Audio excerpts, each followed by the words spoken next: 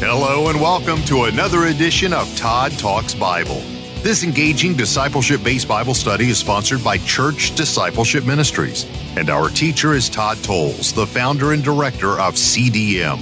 A career firefighter captain before entering the ministry, Todd founded Church Discipleship Ministries to equip and empower believers to fulfill your calling to be a spiritual warrior dedicated to fulfilling the Great Commission. Let's listen in now as Todd Talks Bible.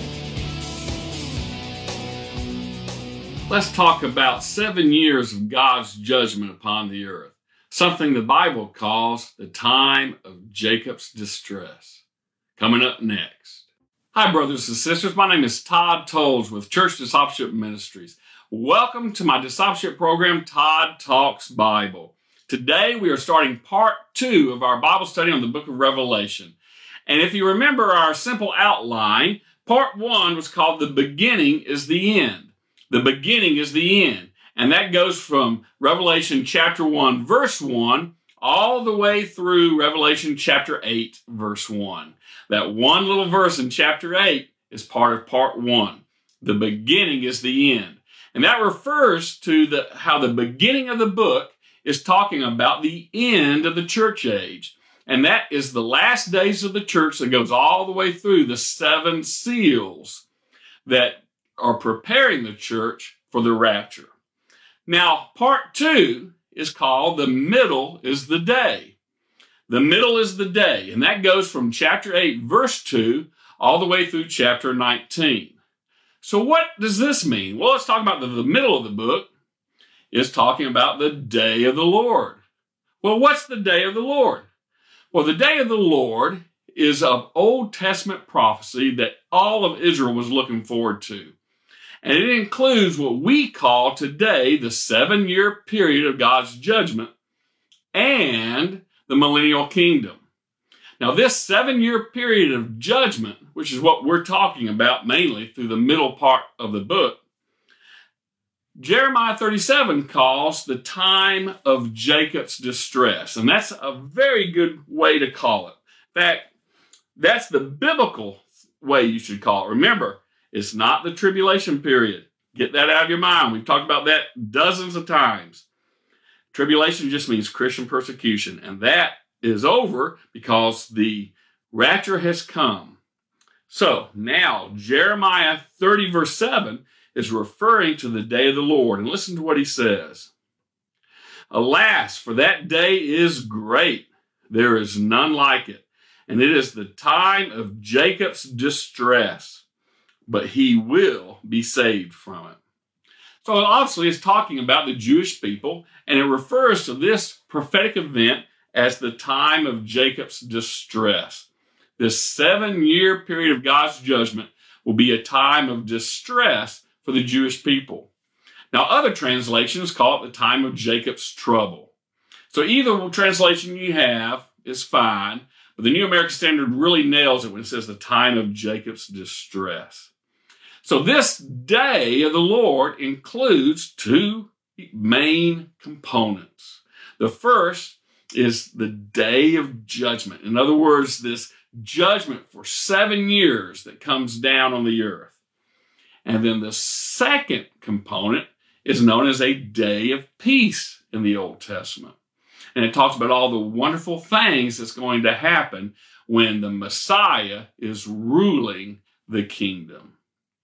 Now let's read some of these verses. You can go through your concordance and you can get dozens and dozens of them if you look up the word day in the Old Testament or the phrase day of the Lord. And you'll have to, sift through a lot of verses. There's a lot of them out there.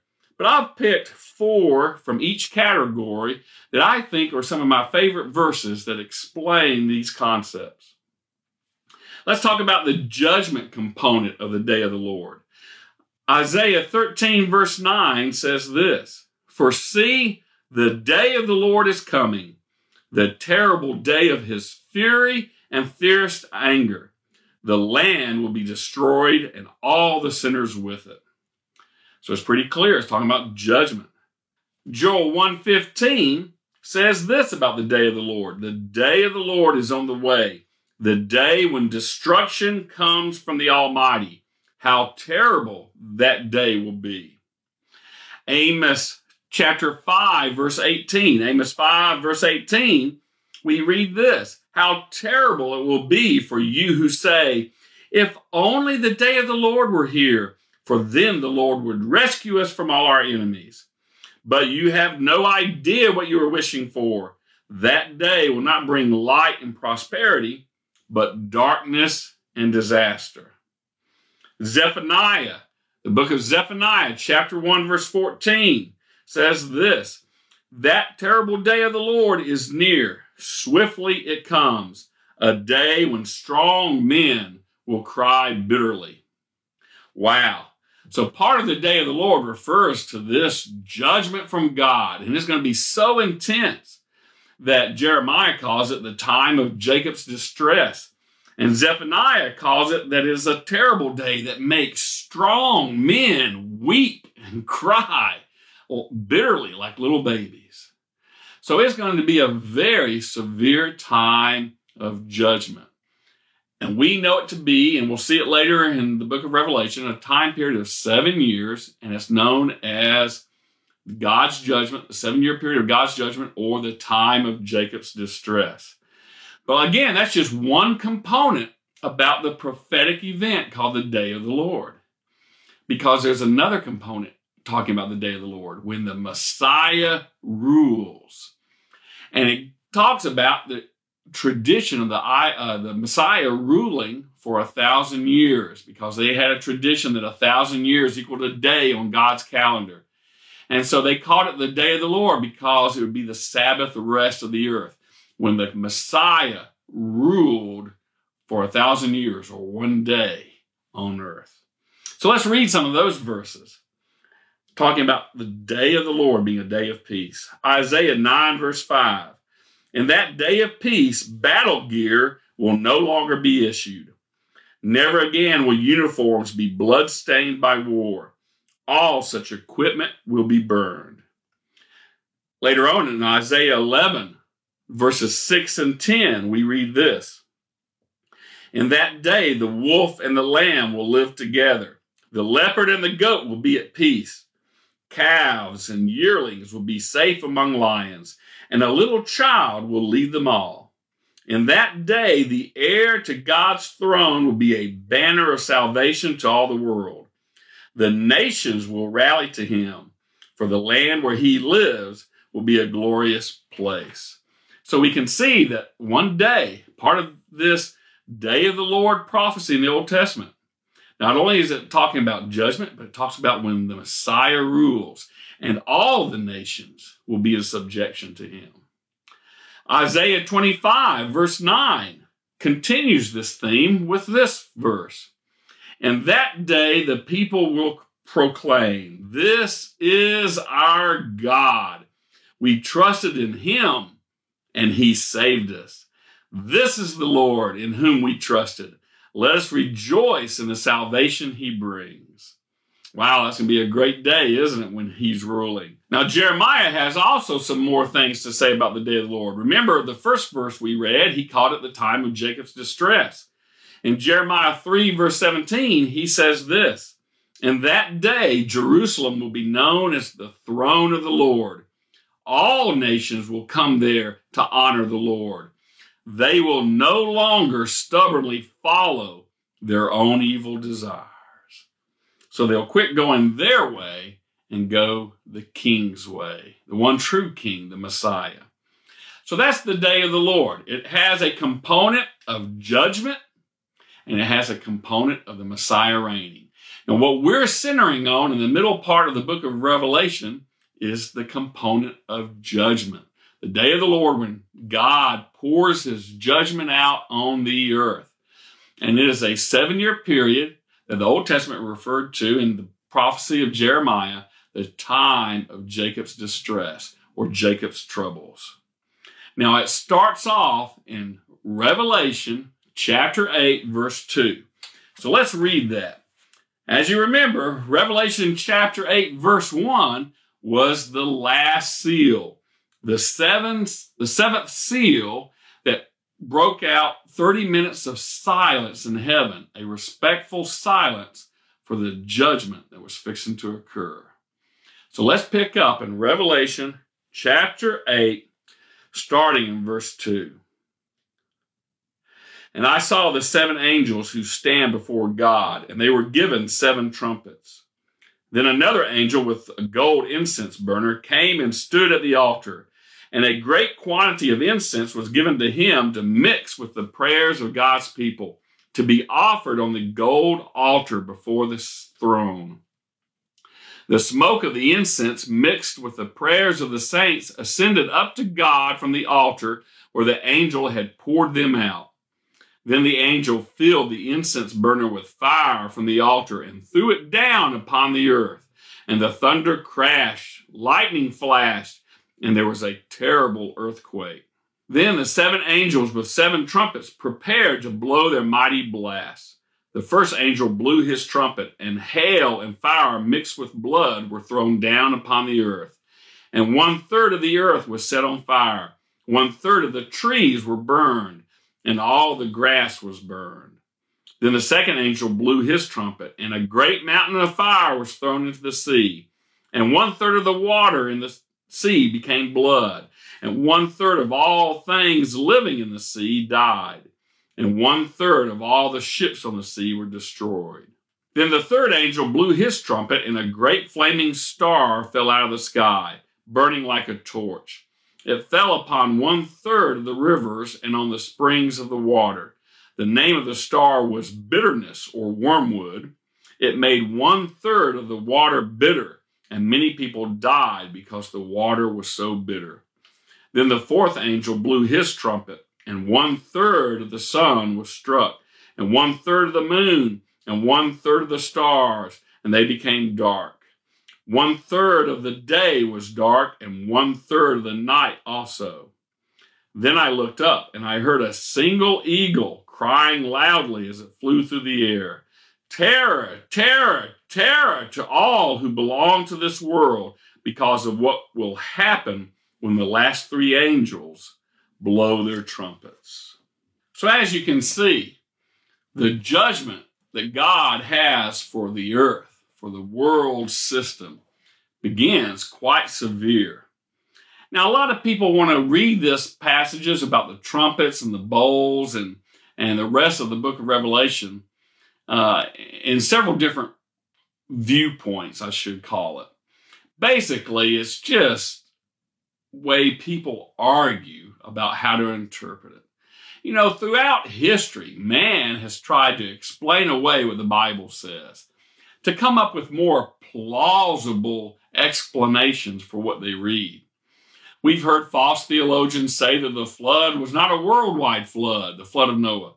It just covered a certain area. We've heard people say that Jesus didn't really resurrect from the dead. He just fainted on the cross and came back alive in the cool cave. All kinds of false teachings like that. People have always tried to explain away what they read in the Bible instead of just taking it as truth and taking it for face value. You know, Jesus really died on the cross and he really rose from the dead. That's one of the main themes of the Bible. And the arguing keeps going on with prophecy. No one wants to just accept it for face value. You have a historical viewpoint. You have the preterist viewpoint. You have the futurist viewpoint. And then you have those who just say, oh, it just talks about spiritual things. There's always that one person in a group that talks about how spiritual he is, isn't he? So all these viewpoints are constantly arguing and fighting with each other. Look, don't get overly symbolic when you read the Bible, especially in these prophetic books of Revelation. Remember from the very beginning, I said the name Revelation is key. The Greek word apocalypsis, it means to reveal what's going to happen. Jesus isn't going to try and veil it in some kind of code. It's a spiritual veil. And when those events get closer, he lifts it up so you can understand what he plainly said and it makes sense to you. So don't get involved with being overly symbolic and trying to find the secret to everything. Just take it for face value. That's what we've been doing when we looked at the history of the churches and how they apply to us today. That's what we did when we saw the 7 seals and see how current events match up with that. We're going to do the same thing when we talk about the time period of Jacob's distress. We're going to look at these judgments and take them for face value, exactly the way the Bible is saying it. So let's get started. In verse 2 through 6, we see that the 7 trumpets are revealed. It's what I like to call the ceremony of the trumpets. Now, you remember how it was a wonderful, long ceremony about Jesus beginning to crack open the seals, because all the people were rejoicing, because that meant the bride of Christ, the Christians, would soon be raptured to come home. But this is a time period of judgment, and no one's happy about this. The Lord doesn't want to do this. He wants all to be saved. And as we'll see, His grace is the reason He does some of these judgments. But we'll talk about that in a few minutes. So this ceremony is kind of brief and it's to the point. There's silence for 1/2 hour. Like I said, that's the 7th seal. That's the last part of the seals. And then the ceremony begins. You have 7 trumpets that are given to 7 angels. And an 8th angel rises up and takes an incense burner, a little pot where they put incense and let it smolder and have this wonderful smell of the burning incense go across the altar. And he took this incense burner and all the prayers of the saints. So he took it and offered them to God at the gold altar. So he is using this incense altar and bringing all the prayers of the saints to the Lord God at the altar. Then the same angel takes the empty incense burner, because he poured out the prayers to God, and he takes the empty burner and fills it with fire from the altar and throws it down the earth. And thunder and lightning and a terrible earthquake happens. So obviously this is something big fixing to happen. And a storm, thunder and lightning and an earthquake was a prelude to what's fixing to happen. And then the first angel, with the first trumpet, blows his trumpet, and hail mixed with fire and blood came down and consumed 1/3 of the earth. It was on fire. Fires burned and killed 1/3 of the earth and 1/3 of the trees and all the grass. So what happened? Well, I think wildfires came and consumed 1/3 of our forest and all the grass, just like it says. And then a second trumpet was blown, and a mountain of fire was thrown into the sea. Now think about it. What is a mountain of fire? What do we call a mountain of fire today? A volcano. That's right, a volcano. So this is obviously an underground, beneath the ocean volcano that erupts, and all the molten lava and everything is thrown in the sea, and somehow or another, it turns 1/3 of the sea to blood. In other words, it gets blood red. Maybe it causes that red algae that is so dangerous in the waters. But whatever it happens, it kills all these animals, 1/3 of the sea creatures, and it happens near a shipping lane, and all these ships are destroyed. 1/3 of these ships are destroyed. And it just is literally just killing off the ocean. Some type of volcano is what I think it's referring to. Now, some people say, well, couldn't it be an asteroid that's thrown down? A mountain of fire, an asteroid that's thrown down into the ocean? Well, yeah, it could be, but I don't think so. I think it's a volcano, because the next trumpet talks about just such an event, an asteroid coming. Trumpet number 3 talks about an asteroid coming, and I read it in the NLT, and it was called bitterness. But other translations, most translations will call it by a name that the John was given in the prophecy, called wormwood. And somehow, this asteroid, this large asteroid comes, and it's got some type of germ or bacteria or chemical within its makeup, so that when it hits the earth, it infects the water, it poisons the water systems of the world. And of course, all water flows, and small creeks turn into big rivers, and big rivers dump into the ocean eventually. So all this is mixing up throughout the earth, and 1/3 of the water is poison. And of course, many people are going to die from that, aren't they? Because, drinking water disappears, and we know how precious drinking water is. Then the 4th trumpet, darkness. 1/3 of the sun and moon and stars are struck and made dark. 1/3 of the day and 1/3 of the night is made dark. Now, this is interesting because if you look at the Greek, it's pretty clear what it's saying. The Greek indicates this phrase might better be translated as that there's a 1/3 decrease, a decrease by 1/3 of the brightness of the day. And since the stars are also dimmed, the night becomes more dark by a factor of 1/3. So it's talking about the light being dimmed. How? Well, the logical conclusion would be some type of particulate in our atmosphere that's blocking the moon and the sun and the stars from shining down into us. So somehow or another, it's decreasing the light that we're getting by 1/3. Maybe it's just the dust from that volcano that happened in the 2nd trumpet, or when the asteroid hit and the dust it threw up in the atmosphere. We've seen bad volcanoes that happened just in our lifetime that kept planes from flying over there in Europe when it went off. So we know that sometimes volcanoes or things like this could throw a lot of dust up in the air, and that might be what's happening to block the sun and decrease the brightness of what that we normally experience. But however it's happened, these trumpets, just take them for face value, it's doing what Jesus is saying it's doing. And then the next thing we read in chapter 8 of Revelation is that after the first 4 trumpets are blown, an eagle flies by and warns of the next 3 trumpets and calls them the next 3 or terrors. And the woe unto you that have to live through the terrors. Now, what's the eagle? I've heard people say, oh, that's America. I don't think so. I think it's an eagle, okay? I think John saw an eagle, a messenger, flying by. Just like angels have wings and are messengers, he saw an eagle fly by crying this. Could it be writings from the church in America, or could it be all that? Well, you can make up all kinds of theories, but I like just taking it for face value. John saw up in heaven a heavenly creature called an eagle that flew by and said, woe unto the people that's coming up next. These terrors are next. The next 3 trumpets are the terrors.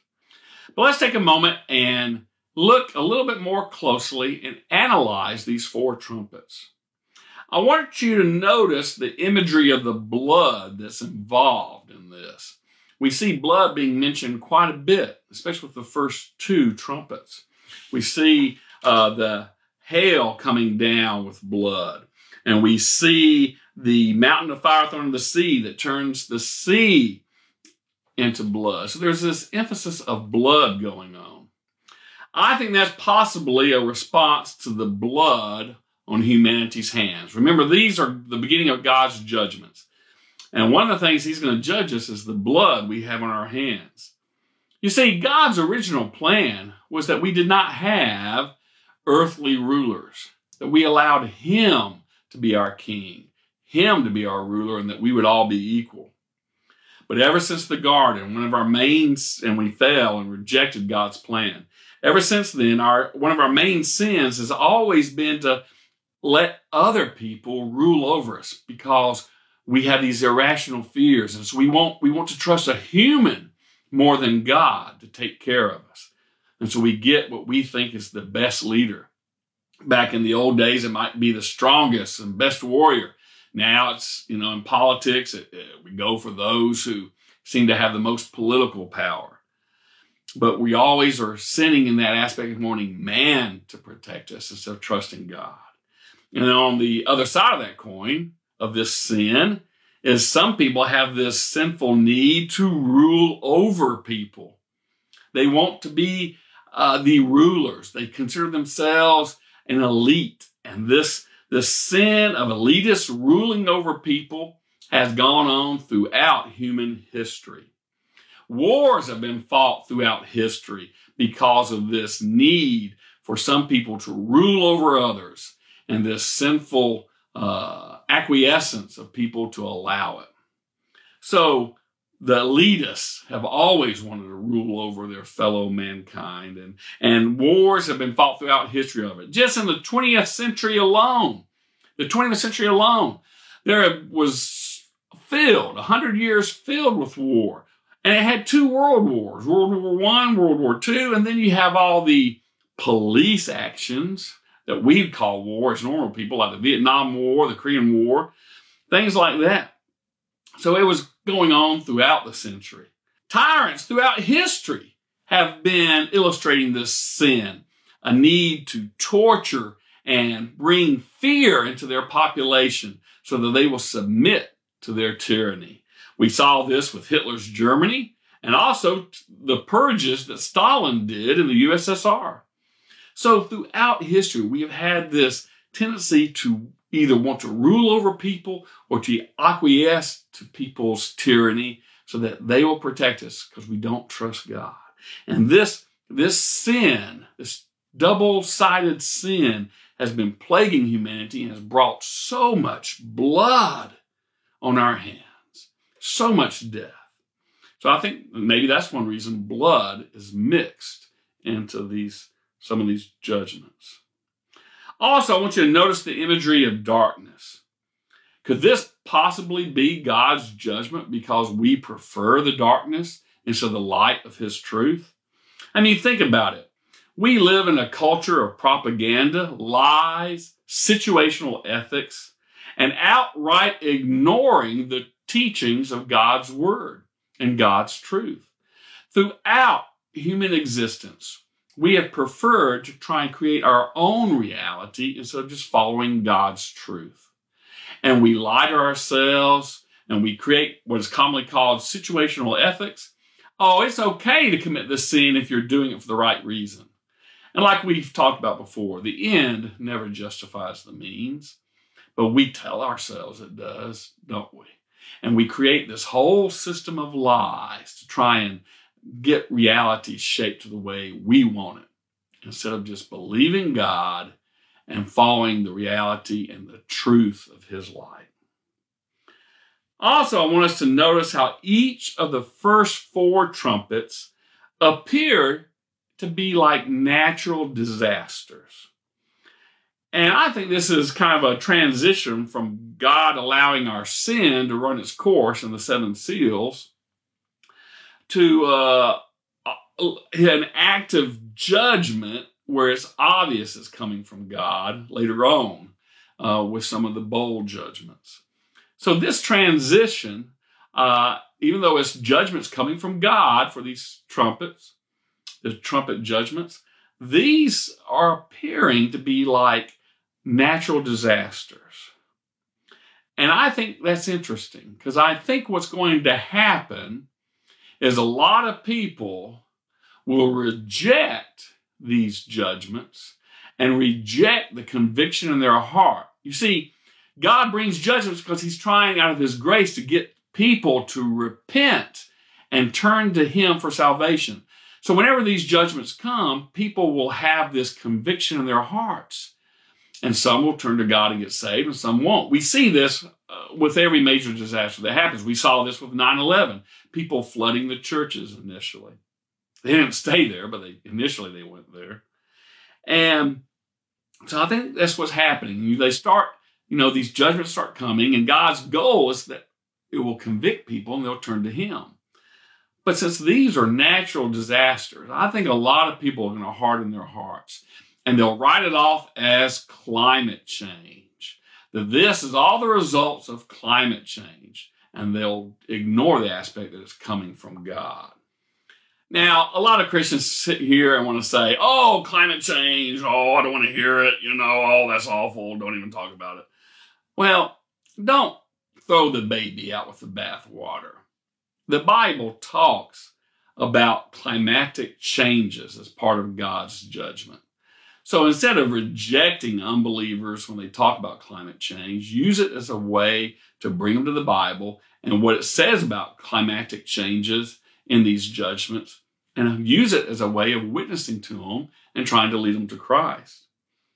But I do want to say this, even though I think climate change is very well illustrated in the Bible, it's going to happen in these judgments, climatic changes and events.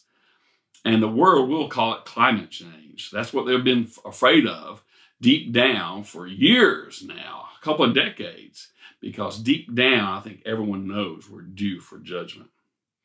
But I think climate change has a lot less to do with our car emissions than our sin emissions. You get what I'm saying? It has less to do with pollution and the emissions from our car.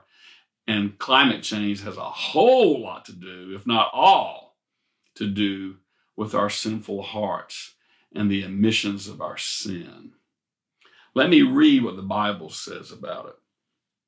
Leviticus 18, starting in verse 25. As a result, the entire land has become defiled. That is why I am punishing the people who live there, and the land will soon vomit them out. You must strictly obey all my laws and regulations, and you must not do any of these detestable things. This applies both to you who are Israelites by birth and to the foreigners living among you. All of these detestable activities are practiced by the people of the land where I am taking you, and the land has become defiled. Do not give the land a reason to vomit you out for defiling it, as it will vomit out the people who live there now. So you see, our sins affect the nature of this creation. I don't know how, but God makes it where our sins just can get so saturated in the earth that it causes problems. It will literally vomit people out because of their sins. Romans 8, the Apostle Paul in Romans 8 talks about it this way. Romans 8, verses 19 through 22. For all creation is waiting eagerly for that future day when God will reveal who his children really are. Against its will, everything on earth was subjected to God's curse. All creation anticipates the day when it will join God's children in glorious freedom from death and decay.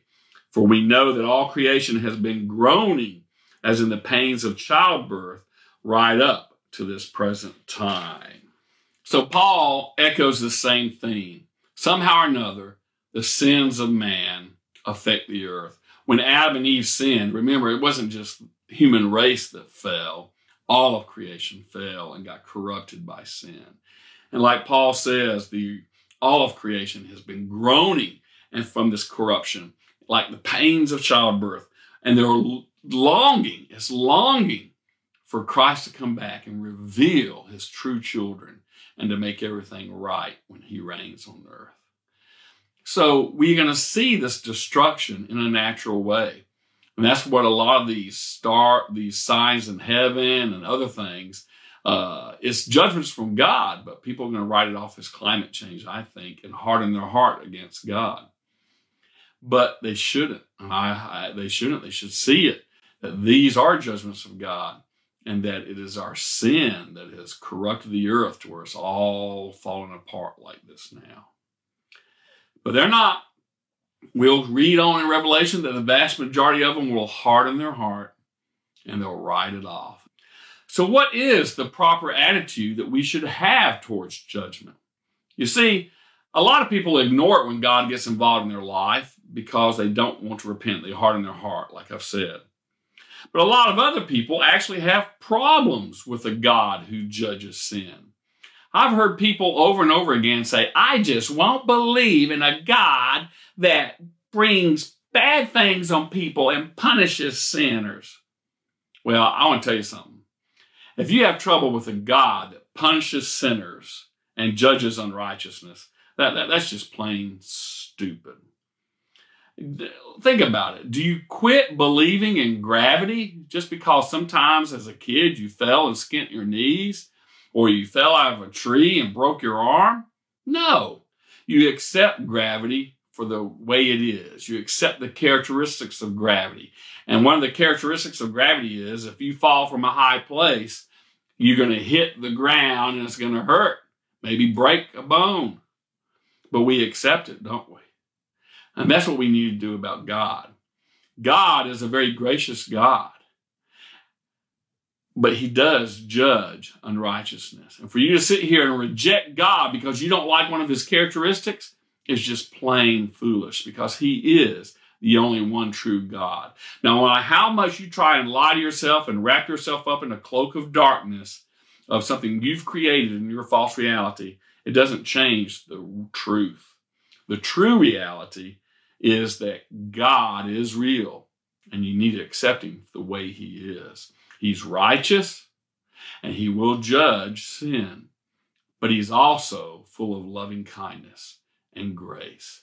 And you forget that punishment, judgment, is actually an act of God's grace in hopes that people will repent and turn to him for salvation and avoid an eternal hell. So along these lines, I think there's actually 4 attitudes that we need to foster in our lives so that we can respond when God starts judging in a proper way in hopes that we will repent and get saved. And we need to foster these attitudes now. The first attitude we need to have in our life concerning God's judgment is humility. Humility. We need to admit that we are sinners, that we are a nation of sinners, we are a world of sinners. See, we live in the woke culture, don't we? We cancel everybody for whatever indiscretion or sin they did, whether it be 30, 40, 50 years ago. We cancel them out and say they don't deserve to have any part of our society. And we have no grace. And then to try and prove that we do deserve to be here and have a part of society, we virtue signal. We try and show how holy we are or how virtuous we are by giving money to charities and letting everybody know, or by misquoting or misapplying Bible verses like all these politicians do lately. You know, we do this to act like we're righteous and we're above others. But what we need to do is just humble ourselves and admit that we are sinners. We're all sinners, and start showing an attitude of grace and forgiveness to each other. Romans 3:23 says it this way: for all have sinned, all fall short of God's glorious standard. You see, the Bible's clear. We all are sinners.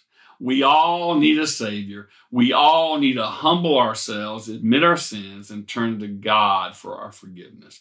If we would do that, his judgment would relent and we would find salvation. But because we're prideful, we refuse to admit that we're sinners, and therefore we don't seek his forgiveness and his grace. And we keep trying to signal our virtues and how righteous we are. Humility. We need humility when facing judgment. The second attitude we need is honesty. We need to admit that God is just for punishing what is deserved to be punished. God is just, and punishment is deserved for unrighteousness. We need to admit that. Now, let's go back over some of these trumpets and think about world history. Let's talk about the world history of wars and bloodshed, like we already talked about that.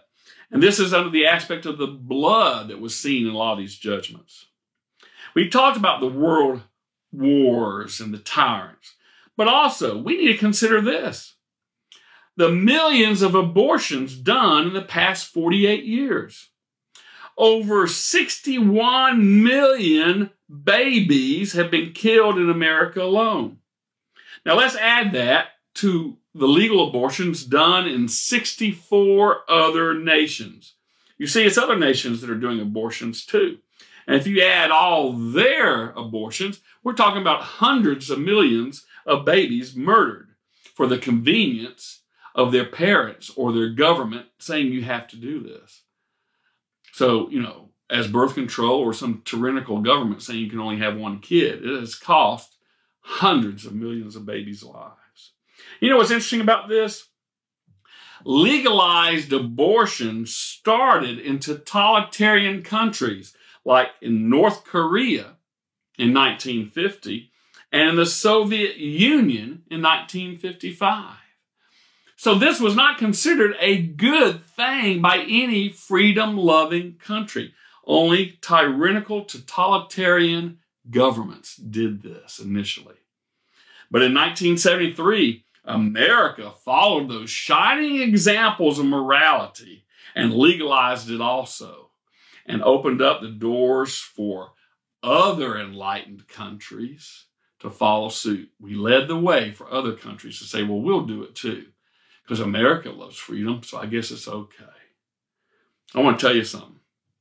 Hundreds of millions of babies have died. The blood is on our hands. And to be honest, we have to say, yes, we deserve punishment for this. But let's talk also about the world history of developing a culture of situational ethics and lies that we base our morality on. This was the darkness aspect of the judgment we talked about. But let's talk about the dramatic shift also and the rampant lies in just the last couple of decades involving homosexuality and transgender sexuality. It used to be understood, generally understood by most people, to be sins. And that's clearly taught in God's word, y'all, that it is clear in God's word that these are sins. But now we have just in a very short time legalized these events for marriage, legalized homosexuality and this transgender sexuality. We've legalized these sins for the purposes of marriage. And we are now even teaching that and influencing our young kids to choose their sexuality. I'm talking about kids as young as 4, 5, 6 years old. Kindergarten and grade school age kids are now being taught by their parents and by school systems that these immoral lies are okay. This immoral lifestyle of choosing an immoral relationship with a person of the same sex or changing your gender from what God created you to be is all okay. And these are nothing but lies that we are infecting our kids. We are brainwashing whole generations of this immoral lies. Now, that in itself says, I think we deserve punishment. Oh, yes, we deserve punishment, especially for brainwashing the younger generations with this. Hey, it's not just me saying we deserve to be judged for this immoral lies that we are teaching our young children. No, Jesus said it too. In Matthew chapter 18, verse 6, we read, "But whoever causes one of these little ones who believe in me to stumble, it would be better for him to have a heavy millstone hung around his neck and to be drowned in the depth of the sea." What's a millstone? None of us know what that is nowadays with modern processes to manufacture, our wheat into flour. No, a millstone was a big, huge stone, round stone cut to roll over another stone that would grind and crush the wheat and turn it into the powder that we call flour. These things weighed hundreds of pounds. And what Jesus is saying, if you are one of these people who are telling children the wrong things and keeping these children away from finding the truth of salvation in Jesus, and if you are messing up these kids' lives in any fashion, he says, look, it's better that you go ahead and just take one of these huge, several 100-pound millstones, chain it around your neck, throw yourself in the deepest ocean. It's better for you to do that than let me get my hands on you. That's what Jesus is saying.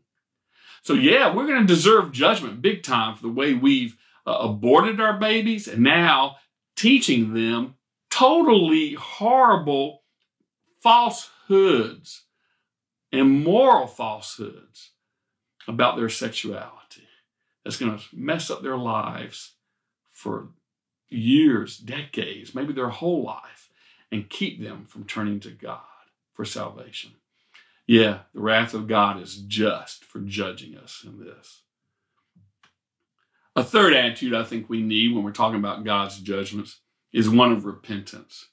And repentance just simply means quit going your own way and follow God's way.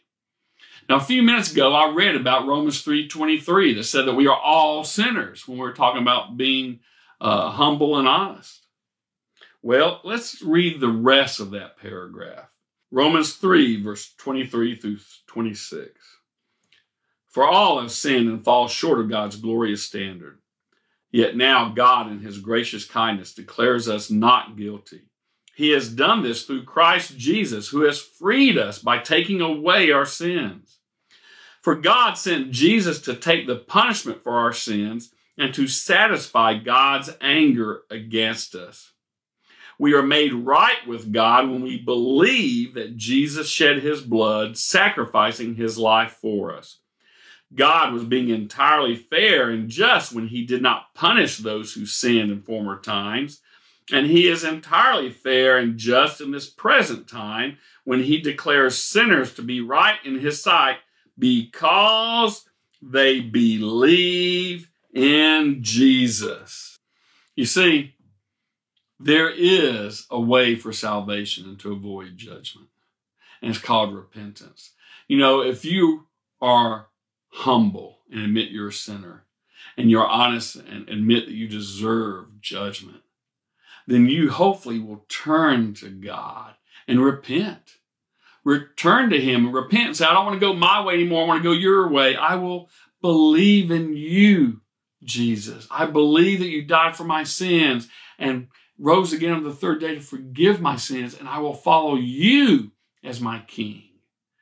You see, well, I said in the beginning, one of our sins has always been to let men rule over us, and we're supposed to let God rule over us. So when you repent, you're going back to the way God initiated it and wanted it from the very beginning, that we will allow him to be our king and to follow him as Lord, boss of our life.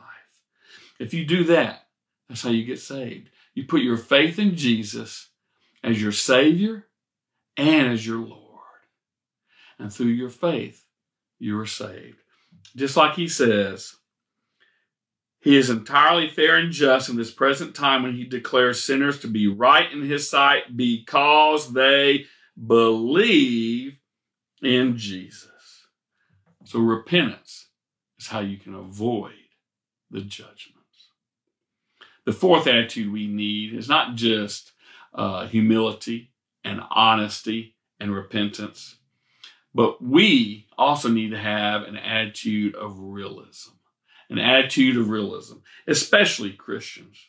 You see, we need to be realistic and accept the possibility that judgment is beginning.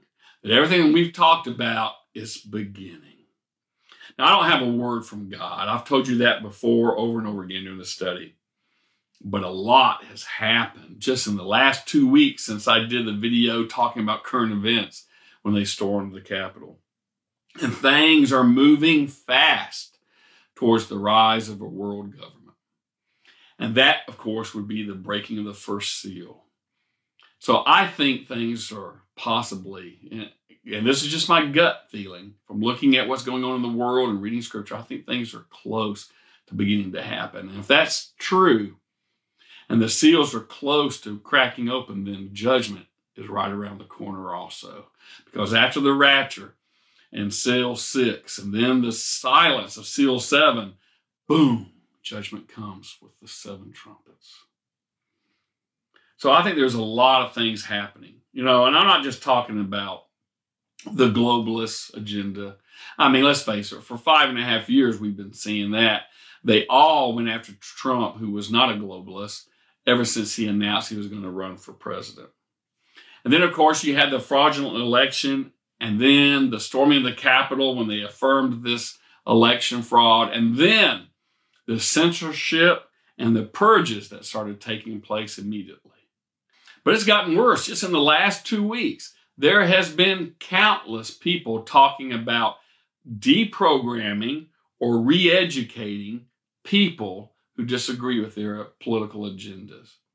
Now, it's not just talking about news pundits either, but I'm talking about representatives of our government, people who used to be in the military or the intelligence arenas of our government, representatives, senators.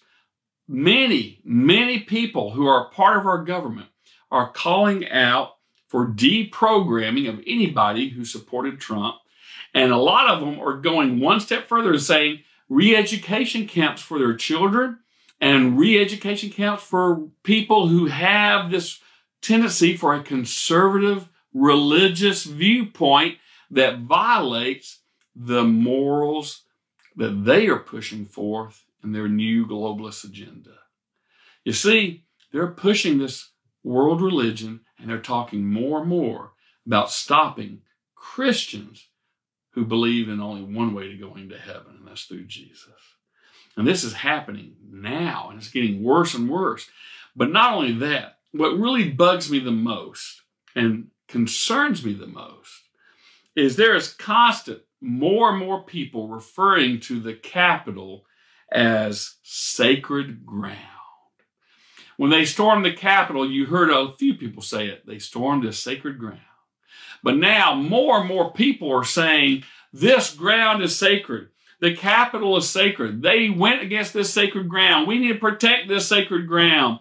On and on and on. They've been talking about sacred ground up there where our Capitol is. I want to tell you something. By definition, and you look it up in the dictionary, the word sacred only refers to God and religion.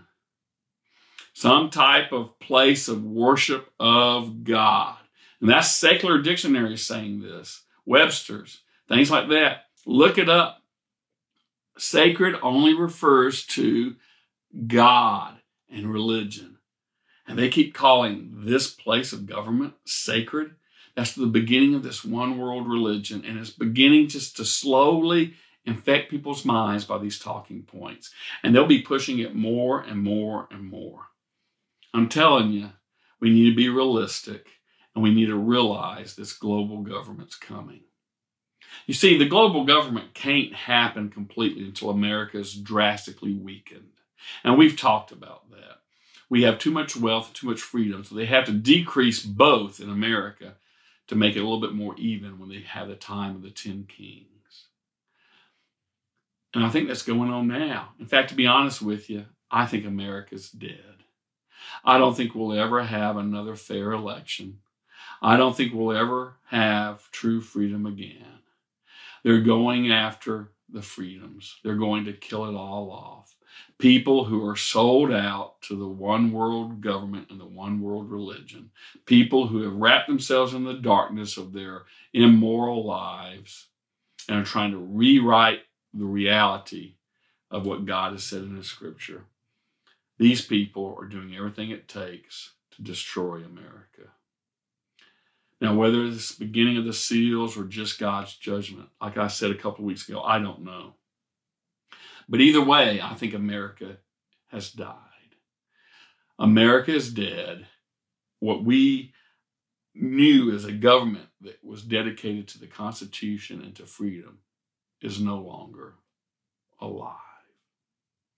Now, I, for one, am continuing to pray for our leaders in hopes that they will realize their great sins, repent, and receive Jesus as their Savior and Lord. I'm still praying for that. I do for every president and administration we have. But I'm also now praying for judgment if our nation refuses to repent. Because I think what's going on is very serious, especially when you start seeing what we're doing to brainwash our kids in these immoral philosophies. So either way, I think Christians need to be realistic and prepare for persecution. Let's review what Peter said in 1 Peter chapter 4, starting in verse 17. For the time has come for judgment, and it must begin first among God's own children. And if even we Christians must be judged, what terrible fate awaits those who have never believed God's good news?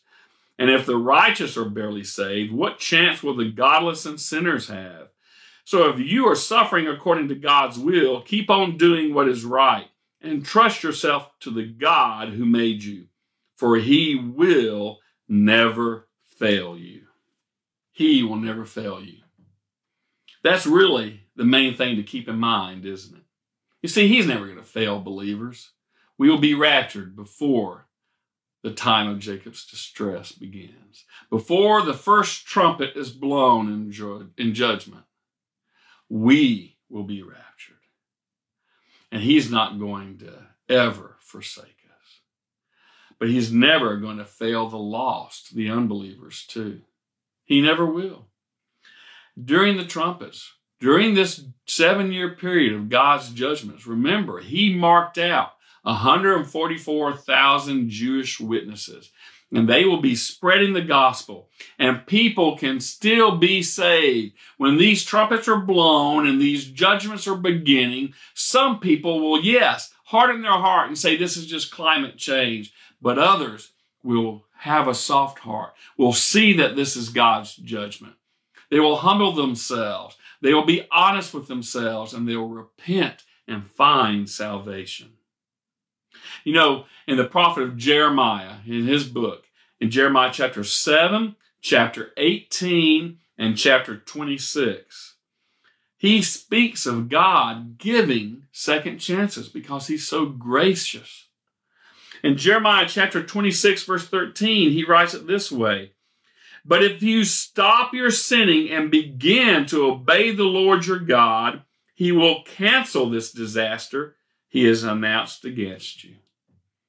You see, even right up until the time they were judged, he was saying, look, just repent. If you stop sinning and come to me now, I will cancel it. And I think if we will truly be honest with ourselves during this time of judgment, if you're an unbeliever and you're caught up during the time of Jacob's distress, you saw the rapture and people like me and others left, and you are left behind, if you will be honest with yourself and humble yourself and repent, you can be saved. You'll still have to go through some very dark days, but he'll be there with you and he won't fail you during them. You see, during this 7-year period of God's judgment on earth, some people will choose God's salvation, but most will choose judgment and hell. They'll harden their hearts. I'm telling you, if you're an unbeliever, don't be like the other people. Choose to believe and get saved, even in the days of judgment. And I would encourage you to do it now so you can avoid that nightmare of judgment totally and be caught up in the air with the other Christians when Jesus opens up those 6th seal and comes and gets his bride in the sky. And then you can avoid these trumpet judgments totally. That's what I hope for you. But if you're a believer, you need to trust God just like Peter said. He said he will never fail you. He said if you are suffering according to God's will, in other words, when the persecution comes and you're a Christian, keep on doing what's right. Keep believing. If you are suffering according to God's will, keep on doing what is right. Trust yourself to the God who made you, for he will never fail you. If you're a Christian, do just like Peter said. Keep trusting him. He will never fail you. And always remember that. And in the meantime, keep your eyes to the sky and read your Bible. Thank you for listening to Todd Talks Bible, sponsored by Church Discipleship Ministries. For more information, please visit churchdiscipleshipministries.com or check today's show notes for the link. Our teachings are also available on YouTube. Simply search for Todd Talks Bible. I'm Brian Race, encouraging you to subscribe to this podcast so you'll never miss an episode.